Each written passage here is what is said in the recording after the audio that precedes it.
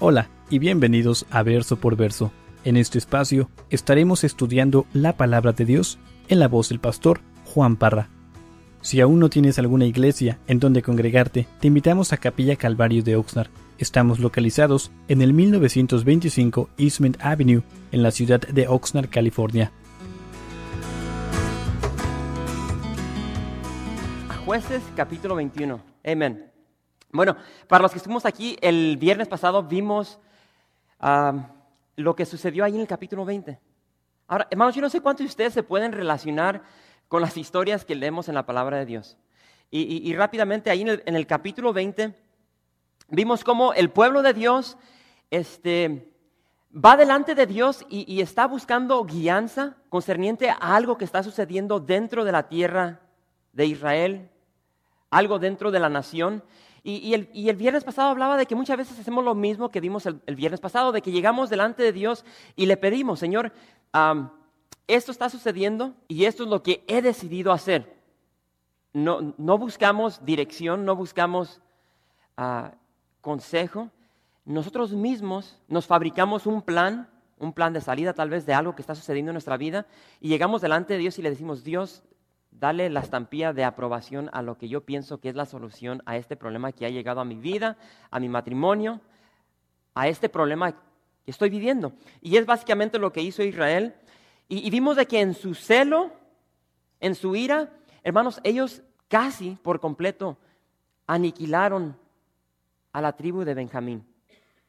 Entonces, ahorita entramos al capítulo 21 y vamos a ver lo que va a suceder concerniente a ese celo que los llevó a masacrar, a aniquilar a esta tribu. No por completo, pero como vimos, solo quedaron 600 hombres. Imagínense a cuántas personas mataron. Así es que abre el verso 1, Jueces capítulo 21, verso 1, dice así, dice, los varones de Israel habían jurado en Mizpa, diciendo, ninguno de nosotros dará su hija a los hijos de Benjamín por mujer. Y ahí pausamos y nos detenemos. Hermanos, aquí se nos mencionan dos circunstancias que no se mencionaron en el capítulo 20, que nos van a abrir los ojos concerniente a algo que pasó, que está afectando la situación ahora en el futuro.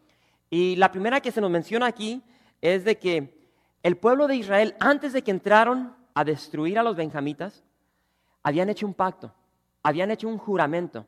Y dice que lo hicieron ahí en Mizpa. Entonces, antes de que ellos entran a la guerra, ellos van delante de Dios y hacen un juramento. Yo no sé cuántos de ustedes han hecho un juramento delante de Dios. En una situación, necesitas la ayuda de Dios, Dios me das esto y yo te voy a dar esto. Si haces esto, si me sacas de esta, yo prometo que voy a hacer esto. Y muchas veces lo hacemos precipitadamente, sin pensar, una reacción, y muchas veces no cumplimos con nuestra parte. Dios cumple con la de Él, y muchas veces nosotros no cumplimos con la nuestra. Bueno, ellos hicieron este juramento. Señor, si tú haces esto, nosotros no le vamos a dar a las hijas de Benjamín, a los hijos de Benjamín, nuestras hijas. Ese fue el primero. El segundo pacto que hizo es de que dijeron, todos los que no vayan con nosotros a la guerra contra Benjamín, los vamos a matar.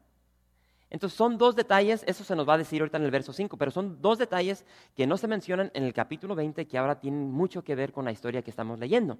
Entonces dice el verso 2, dice, y vino el pueblo a la casa de Dios, así es que ellos han llegado al tabernáculo, están buscando la presencia de Dios, y dice, y se estuvieron allí hasta la noche en presencia de Dios, y alzando su voz hicieron gran llanto y dijeron, oh Jehová Dios de Israel, ¿por qué ha sucedido esto en Israel? Que falte hoy de Israel una tribu. Y al día siguiente el pueblo se levantó de mañana y edificaron allí altar y ofrecieron holocaustos y ofrendas de paz. Ahora, ahí nos vamos a detener. Ahora, yo no sé si están poniendo en orden todo lo que ha sucedido. Tenemos que recordar detalladamente lo que pasó anteriormente. Los israelitas, recuerden, cuando entraron a Benjamín después de las derrotas, ya después que obtienen la victoria, hermanos, ellos mataron todo. Mataron a todos los hombres con excepción de 600. Mataron a todas las mujeres, mataron a todos los niños, todas las niñas. Quemaron las ciudades, aún hasta los animales mataron. Esa fue la devastación que ellos trajeron a la tribu de Benjamín. Y Y este fue el resultado de ese celo desordenado. Ahora, yo no sé cuántos de ustedes en un tiempo de enojo, de ira, a veces pierden el control y dicen cosas, pero ya cuando lo dices, o tal vez en un momento de ira, golpeamos a seres queridos. Yo no sé, a veces en nuestra disciplina, a veces golpeamos a nuestros hijos. Ya no es disciplina, sino que ya es abuso. Y muchas veces perdemos control. Decimos cosas que no hubiésemos dicho. Y hermanos, aquí estamos viendo de que Israel en ese desorden, en ese momento de emociones, de ira, por poco aniquilan una tribu por completo. Y ahora que ese celo, esa emoción ha disminuido, la ira se ha ido, ellos están en gran terror de lo que acaban de hacer. ¡Wow! Hemos matado a tantos de nuestros hermanos. Imagínense las emociones de ellos en este momento. Y dice aquí la palabra de Dios que ellos van a la casa de Dios. Ellos llegan al tabernáculo y dice que están allí toda la noche clamando a Dios. Dice que en gran llanto. Ahora traten de entender lo que ellos están sintiendo. Yo no sé cuántos de ustedes han tomado una vida, pero estamos hablando de hombres que han tomado vidas de sus mismos hermanos. Y ahora las emociones. Es un momento increíble, impactante lo que ellos están viviendo en este momento. Y ahora ellos cuestionan a Dios. Y ellos dicen, después de estar toda la noche en llanto, dice, ¿por qué ha sucedido esto en Israel? Que falte hoy de Israel una tribu. Hermanos, yo no sé cuántos de ustedes han hecho esto. Muchas veces no obedecemos los preceptos de Dios, no obedecemos los mandamientos de Dios. Conocemos la palabra de Dios, mas sin embargo seguimos nuestra propia voluntad. Y conforme va pasando el tiempo, empezamos a ver los resultados de nuestras decisiones. Y esos resultados no nos gustan. Y típicamente cuando ustedes conocen a personas que están pasando por problemas, suelen suceder dos cosas. Una de dos, se rebelan en contra de Dios y le dan la espalda a Dios y culpan a Dios por todo. Y la segunda opción es de que llegan delante de Dios, así como Israel, y le dicen al Señor, Señor, ¿por qué me pasó esto? ¿Por qué me dejó mi esposo? ¿Por qué me dejó mi esposa? ¿Por qué esto? ¿Por qué el otro? Y cuestionamos a Dios.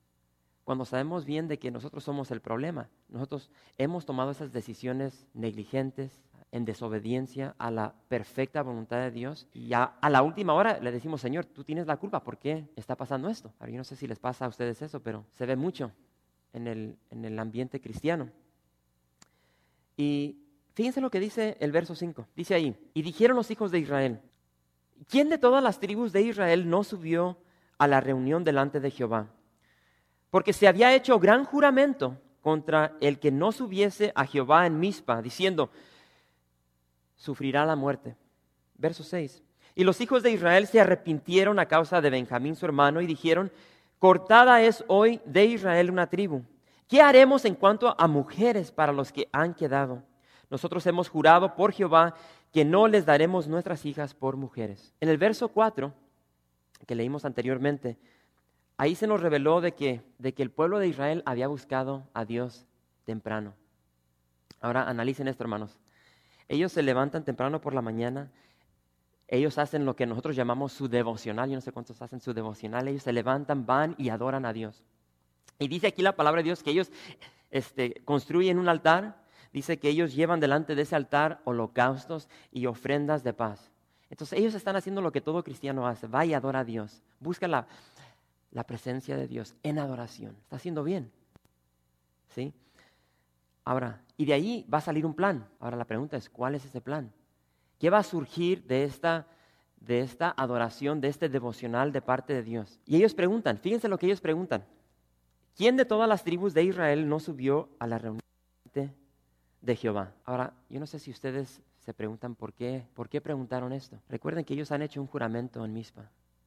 Y en ese juramento ellos juramentaron de que todo aquel que no subiese contra Benjamín, ¿iban a qué? Iban a morir. Entonces, supuestamente aquí se nos dice que ellos se arrepintieron de lo que habían hecho en Benjamín. Ahora ellos tienen un plan para resolver el problema de esos 600 hombres que no tienen esposas porque les mataron todas sus esposas, todas las mujeres, todas las doncellas, las han matado. Ahora ellos van a surgir, o de aquí va a surgir un plan para solucionar ese problema. Y recuerden que ellos creen que este plan es aceptado y es bendecido por Dios. ¿Están listos para ver el plan? Verso 8. Y dijeron, una vez más, dice, ¿hay alguno de las tribus de Israel que no haya subido a Jehová en Mizpa? y hallaron que ninguno de Jabes Galaad había venido al campamento a la reunión, porque fue contado el pueblo y no hubo allí varón de los moradores de Jabes Galaad. Entonces la congregación envió allá a 12,000 hombres de los más valientes y les mandaron diciendo: id y herid a filo de espada a los moradores de Jabes Galaad con las mujeres y niños. Pero haréis de esta manera: mataréis a todo varón y a toda mujer que haya conocido ayuntamiento de varón. Ahora, hermanos, recuerden de que Israel preguntó: ¿quién faltó de la guerra? Y algunos respondieron: Jabes de Galaad no estuvo allí presente. ¿Y qué es lo que dice la nación de Israel? Ok, vayan, envíen 12,000 varones de los más valientes y mátenlos. Ese es el plan que ha surgido de ese encuentro con Israel y Dios. Ahora yo les pregunto a ustedes si ustedes creen que esa es la voluntad de Dios. Eso es lo que ha surgido aquí. Y hermanos, no vemos de que Israel haya preguntado, investigado, indagado del por qué tal vez no mandaron representantes de esta tribu. No se ve un esfuerzo para obtener la verdad. Hermanos, tristemente dentro de la iglesia el día de hoy, el pueblo de Dios sufre porque hay falta de conocimiento. Y nos da mucha pereza buscar la verdad. Y a veces no nos gusta leer, estamos cansados y nos metemos en muchos problemas porque no tenemos la verdad de Dios en nuestro corazón. Y vemos aquí de que Israel no buscó con fervencia la verdad. Simplemente dijeron: manden 12,000 hombres, maten a todos. Y ellos creen de que esto va a resolver el problema que ellos tienen concerniente a esos 600 hombres. Y es un plan muy interesante, hermanos. Fíjense lo que dice el verso 12. ¿Están ahí? Y dice: y hallaron de los moradores de Jabes Galaad 400 doncellas que no habían conocido ayuntamiento de varón, y las trajeron al campamento en Silo, que está en la tierra de Canaán. Entonces ellos mandan, traten de analizar esto, hermanos. Ellos mandan a 12,000 hombres para que entren a la ciudad de Jabes Galaad y matan a todo varón, matan a toda mujer que ha conocido sexualmente a un varón, matan a los niños, matan a todo. Lo único que dejan con vida son a las doncellas, son aquellas mujeres vírgenes. Y ellos piensan que de allí, de ese pueblo de Jabes Galaad, que ahí van a obtener 600 mujeres vírgenes, doncellas, para agarrar a estas mujeres, llevárselas una vez más a los que restaron de Benjamín y decirles: ahí están, ahí tienen sus esposas.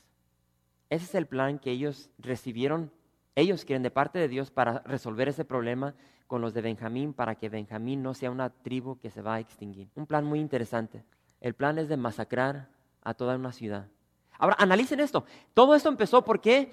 Porque algunos varones de Benjamín toman a una mujer, la violan, la toman a la fuerza, la violan, se muere. Entonces ahora Israel se une como un solo hombre, entran a Benjamín y lo destruyen. Ahora, ¿cuál es el resultado de todo esto? Ahora Israel, que entró para ser el juez, ahora ellos están tomando a mujeres inocentes a la fuerza. Yo no sé si pueden ver aquí este ciclo de pecado del cual hemos mencionado con consistencia aquí en el libro de Jueces. Ese es el fabuloso plan que el pueblo de Israel tiene para resolver este problema. Y por si fuera poco, hermanos, les falla porque no hacen los cálculos bien, o no es de que no los hayan hecho bien, sino que simplemente no había suficiente doncellas para los 600 hombres. Van a faltar. Y fíjense lo que van a hacer para obtener esas 200 doncellas para los 200 hombres de Benjamín que faltan. Va de mal en peor. Y parece que ese es el ciclo del pecado, ¿sí? A veces nos metemos en el pecado y si no nos arrepentimos, y recuerden que la palabra arrepentimiento significa darle la espalda al pecado, un cambio de mente. Si no le damos la espalda, si no hay un cambio de nuestra mentalidad concerniente al pecado, vamos a seguir en ese ciclo pecaminoso. Y ellos piensan que están bajo la voluntad de Dios y ahorita acaban de masacrar una ciudad, mataron a todo, con excepción de 400 doncellas, con el propósito de llevárselas a las fuerzas y dárselas a un hombre extraño. Perfecto plan. Wow. Verso 13. Dice: toda la congregación envió luego a hablar a los hijos de Benjamín que estaban en la peña de Rimón, y los llamaron en paz. Y volvieron entonces los de Benjamín y les dieron por mujeres las que habían guardado vivas de las mujeres de Jabes Galaad. Mas no les bastaron estas. Y el pueblo tuvo compasión de Benjamín porque Jehová había abierto una brecha entre las tribus de Israel. Entonces los ancianos de la congregación dijeron: ¿qué haremos respecto de mujeres para los que han quedado? Porque fueron muertas las mujeres de Benjamín. Y dijeron, tenga Benjamín herencia en los que han escapado, y no sea exterminada una tribu de Israel. Pero nosotros no les podemos dar mujeres de nuestras hijas, porque los hijos de Israel han jurado diciendo, maldito el que diere mujer a los benjamitas. Así es que Israel regresa con 400 doncellas, con 400 vírgenes, manda llamar a esos 600 hombres y dice ahí que en paz, que no tengan miedo, ya no los vamos a matar. ¿Cómo llegarían? Y llegan y para su sorpresa ahí les están esperando 400 vírgenes. Hermanos, yo no sé si ustedes cuando leen la palabra de Dios tratan de visualizar lo que está pasando. Imagínense qué sintieron estas mujeres. Ahora no sabemos sus edades, lo más probable es de que son jovencitas, 14, 15, 16, 17 años. Acaban de matar a sus padres, si tenían hermanos, a sus hermanos. Acaban de presenciar eso, ahora se las llevan a la fuerza, se las llevan a este lugar y les dicen, ok, aquí está tu esposo. Imagínense lo que estaba corriendo en sus mentes. Y hermanos, todo porque ellos hicieron un juramento. ¿Qué sería más fácil? Llegar delante de Dios y decirle, Señor, tío, que hicimos este juramento, perdónanos, le vamos a dar la espalda a este juramento. Lo hicimos en pecado, precipitadamente. Dijimos de que no les íbamos a dar nuestras hijas, ellas necesitan hijas, se las vamos a dar. Dijimos que íbamos a matar a todos los que no llegaran, nos retraemos en ese juramento que hicimos. No lo hicieron. Por tanto, acabaron con una ciudad. Y ahora se están robando. Ahorita vamos a ver, se van a robar a mujeres, a doncellas. O sea, no sé si ven esto, la mentalidad del ser humano. Hermanos, tenemos una mentalidad media corrupta. Pero lo que estamos viendo aquí, y como les dije, ese plan va de mal en peor. Fíjense el segundo plan que se van a fabricar. Y dice ahí el verso 19. Dice, ahora bien, dijeron, he aquí, cada año hay fiesta solemne de Jehová en Silo, que está al norte de Betel, y al lado oriental del camino que sube de Betel a Siquem, y al sur de Lebona. Y mandaron a los hijos de Benjamín diciendo, id y poned emboscadas en las viñas, y estad atentos, y cuando veáis salir a las hijas de Silo a bailar en coros, salid de las viñas y arrebatad cada uno mujer para sí de las hijas de Silo, idos a tierra de Benjamín. Y si vinieren los padres de ellas o sus hermanos a demandárnoslas, nosotros les diremos, hacednos la merced de concedérnoslas, pues que nosotros en la guerra no tomamos mujeres para todos. Además, ¿no sois vosotros los que se las distes para que ahora seáis culpados? No, yo no sé si entienden eso. El segundo plan es un plan increíble. Israel se da cuenta, masacramos esta ciudad a nuestros hermanos, pero nomás obtuvimos 400 vírgenes. Nos faltan 200. Ok, y no les podemos dar nuestras hijas porque ya hicimos un juramento. Ok, este es el plan. Miren, vayan a Silo porque ahorita hay pachanga, hay fiesta. Y en esta fiesta se cree que esta fiesta era de los tabernáculos porque es la única fiesta donde había gozo, había alegría, salían las doncellas a bailar. Y les dicen los de Benjamín, dicen Israel, vaya los de Benjamín.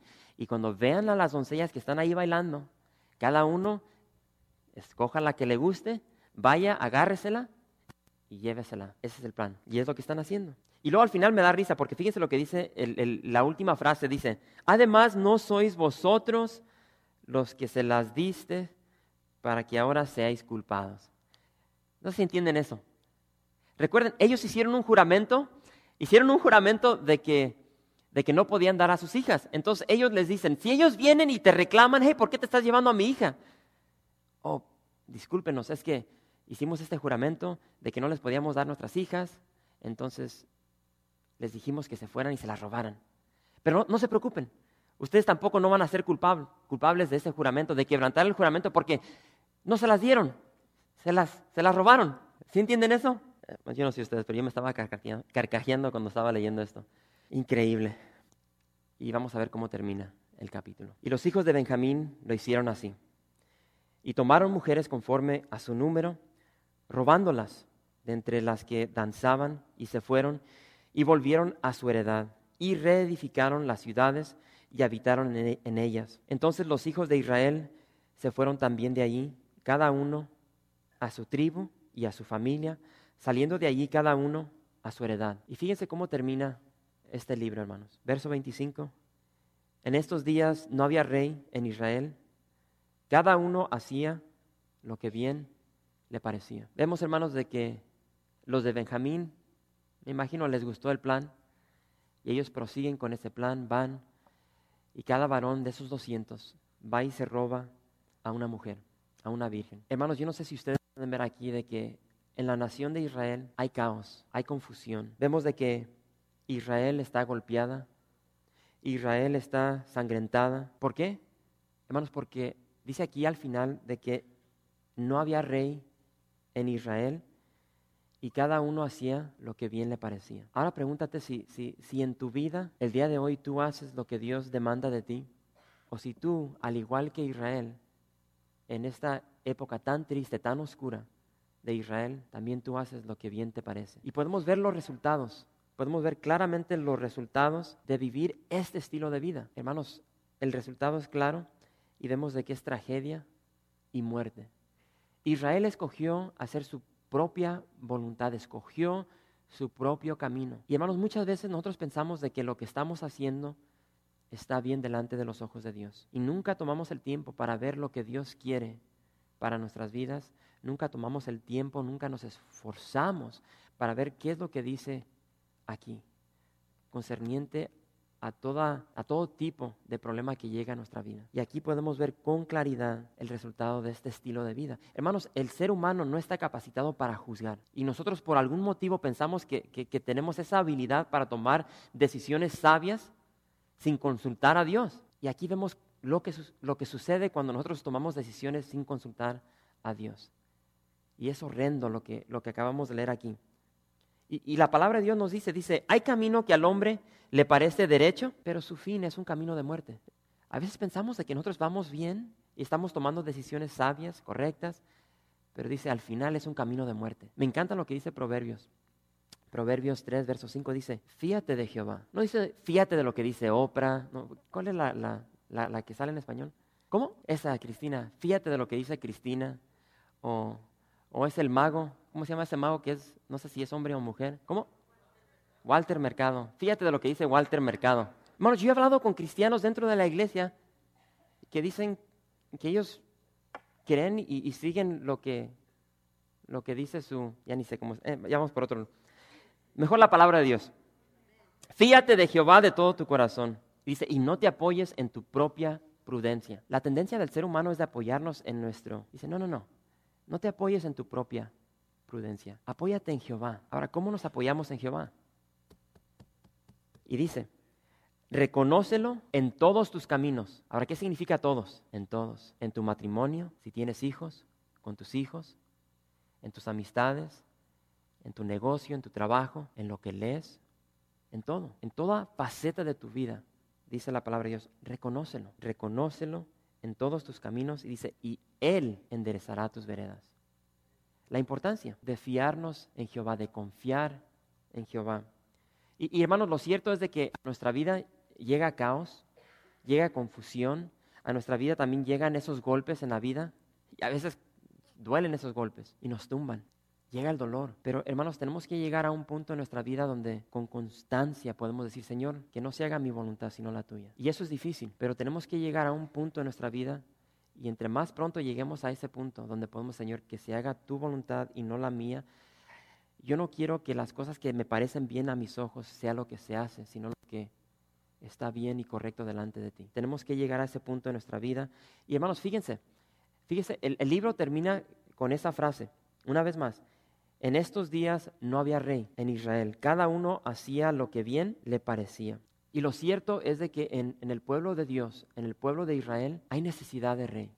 Hay necesidad de un rey justo. Hemos visto en todo el libro de Jueces que Dios ha levantado a jueces, a héroes, libertadores.